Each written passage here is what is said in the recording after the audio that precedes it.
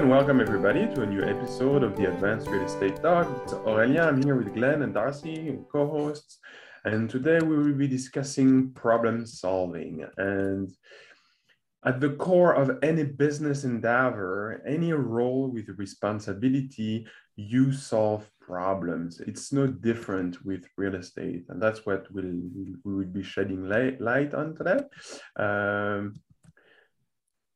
Glenn, would you like to get us started? Sure. So, like Gary just said, like a lot of doing real estate in general, anything that has a lot of people involved is going to involve a lot of problem solving. And there's problem solving that is, people related. There's problem solving that is scope related. Other things related. We're doing renovations. There's a lot of different moving pieces. So the way I looked at this is I could just talk about, solving problems, but I decided to go the other way and just get you an example of one time we did solve a problem and some things we took away from it. Right. Yeah. So I like stories, right? If you take my coaching class, it's usually a story and then a lot of breakaways about what we did from this. Right. So in our case, before we bought the property, we had the contractor go and scope it out which you always would. And it was a fourplex. When I'm buying a fourplex, I definitely at least want to know if the utilities are split. In this case, I was only looking at this time for properties that the utilities were already split. I didn't want to have to deal with that expense. So the contractor told me, yes, the fourplex has been split, 4 meters, 4 panels, and you should be good. And gave me a full scope, broken down by unit, how we were going to do this whole project. We bought the property, we started working on the project, and after about a month, the contractor came back and said, oh, by the way, are you guys interested in splitting the units? And I'm like, what do you mean? It's already split. And he's like, no, it isn't split. It's one panel, one thing. And I'm just going, what are you talking about? If I was going to do this project, it should have been in the scope, because I intentionally, whenever I was buying something that's small, townhouse style fourplex, beside each other units, I want them split out. I want them to be treated like they're in a townhouse. That's how I want their mentality to be. I want each thing split out. So we had to go back to the drawing board. I wanted this to be split out. So we got an electrical contractor or electrician to come in and bid out redoing this or just rewiring it. And the first contractor said, no, we cannot go and use the existing wires. We're going to have to run all new electrical, all new panels, because they're from the 80s. They're out of date. So new panels, everything is full done. He said, so what are we looking at? $35,000. This project had about a $50,000, maybe $35,000 to $50,000 profit in it from when we were done. And we were already at 35 over in the first month from this quote. And this is one of those things you're going, my goodness, we're all in so much trouble. So the steps I went through, the next is first, well, maybe there's someone else who is smarter at this. So I'm going to get another contractor or another electrician to look at this. And I got another one, and then another one, and then another one, and another one. And I kept getting the same feedback. So I've gotten to a point where I'm beating a dead horse and it doesn't make any sense. The path we're going down isn't working. All of the electricians are saying it's going to be in the $30,000 range. All of them are saying a full rewire. They can't use anything that's existing. And I was defeated. I was also having some other problems with the contractor with adding things to scope. But so at that point, I was entertaining a new contractors and having them come into the property when the existing contractor wasn't there to see if we could switch them out, right? Because things weren't working the way I wanted to. So we got the new contractor in, and this is how I found my contractor that I worked. The person came in and they looked at the same project. And this doesn't mean that I am the great visionary about solving the problems. It's about finding people that are good at solving problems and hunting and being resilient and not giving up.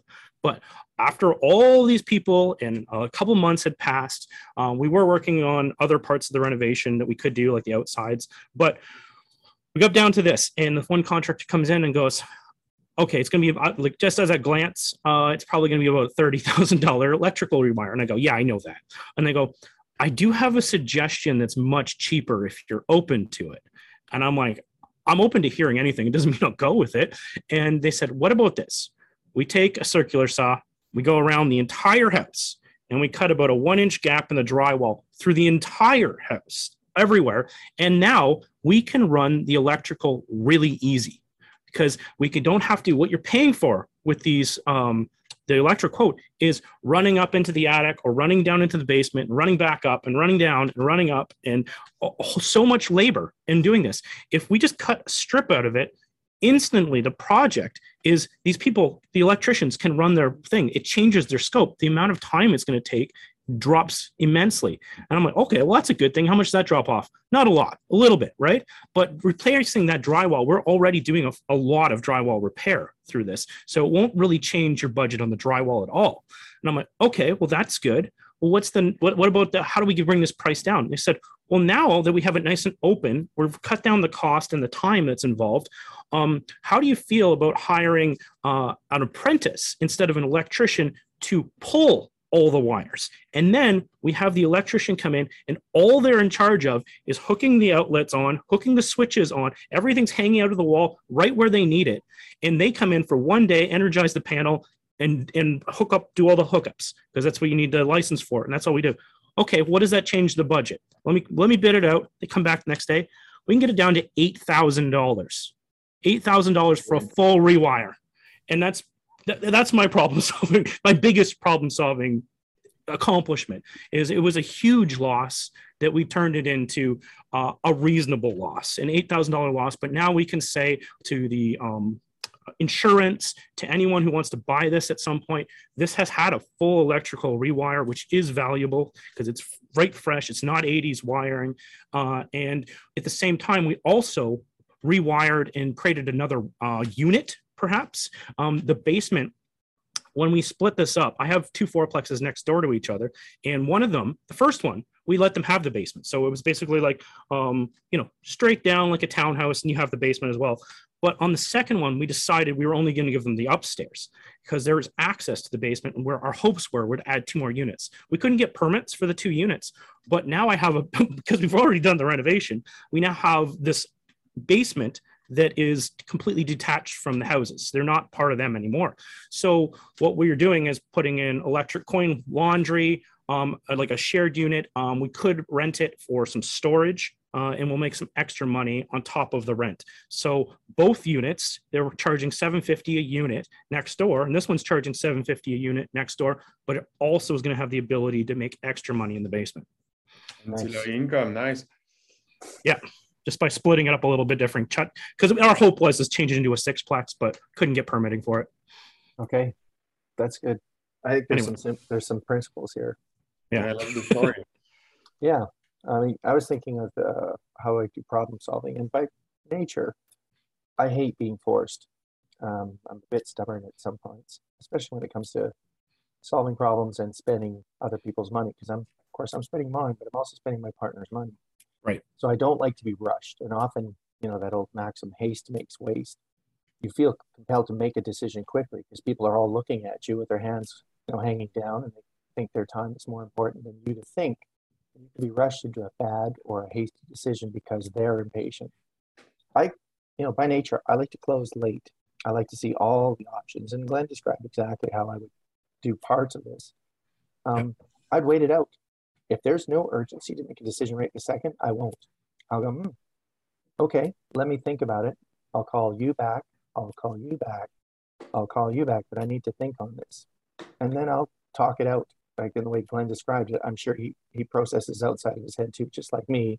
He probably said all of this stuff to the steering wheel or the inside of your windshield as you're driving, thinking it through. I'll think it all through and speak it out loud, so let's see if it sounds crazy. Yep. But there is no, unless there's really urgency, like it's on fire, you don't have to make a quick decision, because quick decisions, you don't get to look at everything in the field. And that's one of my rules. I won't be pushed. I'll sit this down and wait and figure it out until a better solution comes along. If one doesn't present itself, then I'm compelled to do something. There's a difference between problems too. Simple problems usually have simple answers. Where is my screwdriver? It's over there.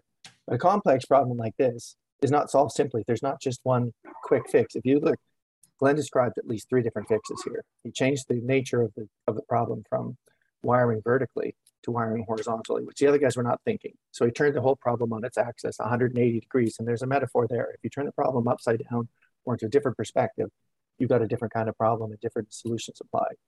So Glenn moved it from a vertical problem to a horizontal problem, actually physically, cut right around the walls. He then changed the nature of the people working on it from, journeymen to apprentices, and then used a journeyman to do the tie-off at the end. Brilliant. He just solved a big problem. And out of that came an option to create new spaces because of what they were able to accomplish.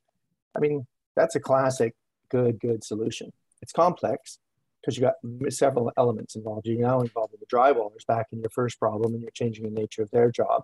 So you're going to add to your drywall budget, but you shaved $24,000 off his electrical budget. And there's no way you spend $24,000 more on your drywall. So, no. So you moved your problem from one domain, an electrical problem, into 2 different and split it. And by doing so, you've changed the nature of the problem. And that's often how good solutions are found. It's interesting. I was discussing this with my daughter, and we're talking about climate change, which is a complex problem. It's not a simple problem. It's not a simple thing like saying we don't use cars anymore, because that's what some people want. They want a silver bullet, makes it easy so they don't have to think or suffer. It's easy. The rich should never use cars again or fly. End of problem. There we go. Simple solution. Except that's not a solution. It means all of us are going to have to use some complex tools. There's a book, I think it was a New York Times bestseller, 2017. 100 of the best solutions to climate change. It's edited by a guy named Hawkins. I'd look it up because it talks about everything from recycling plastic to changing the way that we do agriculture to solar, nuclear, wind turbines, salt salination, all these problems we have. And these are sticky, complex problems. And, the rule applies there. There's no simple solution. There's lots of little solutions. And when you're managing projects, you're constantly coming up with a host of little linked solutions. Fix this, then you fix this, and the next thing beside it, this thing beside that, in a chain of causes and outcomes. I think moral problems are usually easy. Should I steal? No. Should I cheat? No. Moral problems are never hard. You know what the right answer is, and it's a part of a heuristic or a rule of thumb that you use for the next thing. Should I cheat? No. So that's easy to take that out as the solution. Oftentimes, like Glenn's, when you talk this out and slow it down, you can get to the question and the real problem. It just takes time to cut the other stuff away. In science, they often use Occam's razor or an idea like that. You probably remember it from grade 11 science. When you cut away all the extraneous stuff, you get down to the actual problem. So what is it actually about? And you cut away all the other details and you get to what the problem is. And usually when you get to that, you find you have a complex problem that's thorny and difficult, and that you have to apply several solutions to. But that's why they pay you to be the lead investor or the expert in this project. That's what you're there for. And if you're frustrated by that, then maybe you should be on the investor side and not solving the problems. But it's problems are trouble, but I actually kind of welcome them. It's something to chew on. I mean, it's why we're here, isn't it? Yep. Keeps you alive. All the stress keeps you alive. Keeps the heart pumping. Until it doesn't. Yeah. And when you were talking, you were saying like at the start, like I do a lot of that with the step back. You're talking like yell to the windshield and everything else. I never yell at my contractors ever. Never. It doesn't solve anything. And I always like I've said, even in this show, as I step back, I like to put someone above myself. Step back, say I need a second to talk to them. And even if I don't need to talk to them, it gives me a breather to come back and say something more rational. Yeah. A good rule too is to ask yourself, is this my problem? So sometimes you'll take on other people's problems, their staffing problem. That's not your problem. That is not your problem. If you have a contract and an outcome and you paid for something, and they start talking about their staffing or this is slow or that is slow, that is not your problem. It will cause problems for you, but that is not your problem to solve. And you don't get involved in somebody's other business and start saying, well, you should do this. And you tell me how you're going to solve your problems, because that's not my problem. It's quite common with my employees and my contractors to push their problems up. and they manage up, they manage me. It's a challenge for me to push it back down. How are you going to solve that? Well, That's too high. you just described another way to solve problems is to give it to somebody else. Yeah, exactly. Oh, That was in your story as well. That's what. Yeah. Yeah, and that's common. Someone will make their problem your problem because that's how they solve them. Yeah. You know, like for instance, every day in my house, where's my cell phone? Someone's asking, where's my keys? Where's my boots? Where's my coat? Where's the this? And I just try, because it's tempting because you want a dad or because you're a person that's quite diligent with keeping your stuff in place to help other people. And it drives me crazy when things are lost. I just have to hold my tongue. That is not my problem. I'm not going to get involved in that. I'm just going to leave. So I do. It's hard. Sorry. All right. What about you? Well, yeah, I think in real estate we buy problems. We buy Yes. problem property in commercial real estate, in residential. Either it's vacancy, under market rents, and your business plan. Our business plan describes how we will be fixing those problems. And recently, I was talking to a contractor who used the word nightmare, and I told him it's not a nightmare; it's a frozen pipe. How do we fix it in a sustainable way so it doesn't happen again? So I think to solve problems, you need to first begin by having an accurate perception of reality, and with no added negativity or negative attitude, which leads me into the mindset and positivity of problems. It's key to as much as possible to welcome problems as opportunities to learn and improve our skills. When you becoming an expert at something means that you have faced and overcome most problems that in that industry or that line of work, and that's why people turn to you as the expert because you found solution for those problems. Yep, totally agree. And like what Ari's saying is like money is made by finding solutions to other people's problems.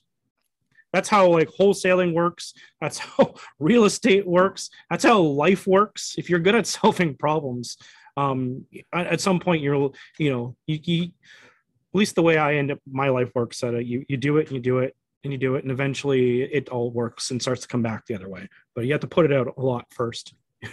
You do a lot of work for free first, and that's the hard step that people don't like. Is the hard part of not getting paid for stuff. Yeah. Cool. Oh, Well, thank you for your insights, guys, and thank you everybody for tuning in. As usual, if you have a question you'd like us to answer to cover during the show, please email it to us at advancedreitalk@gmail.com. It's advancedreitalk@gmail.com, and we will be our pleasure to discuss it. And thank you for tuning in, and we'll see you next time. Bye, everyone. Bye, everybody.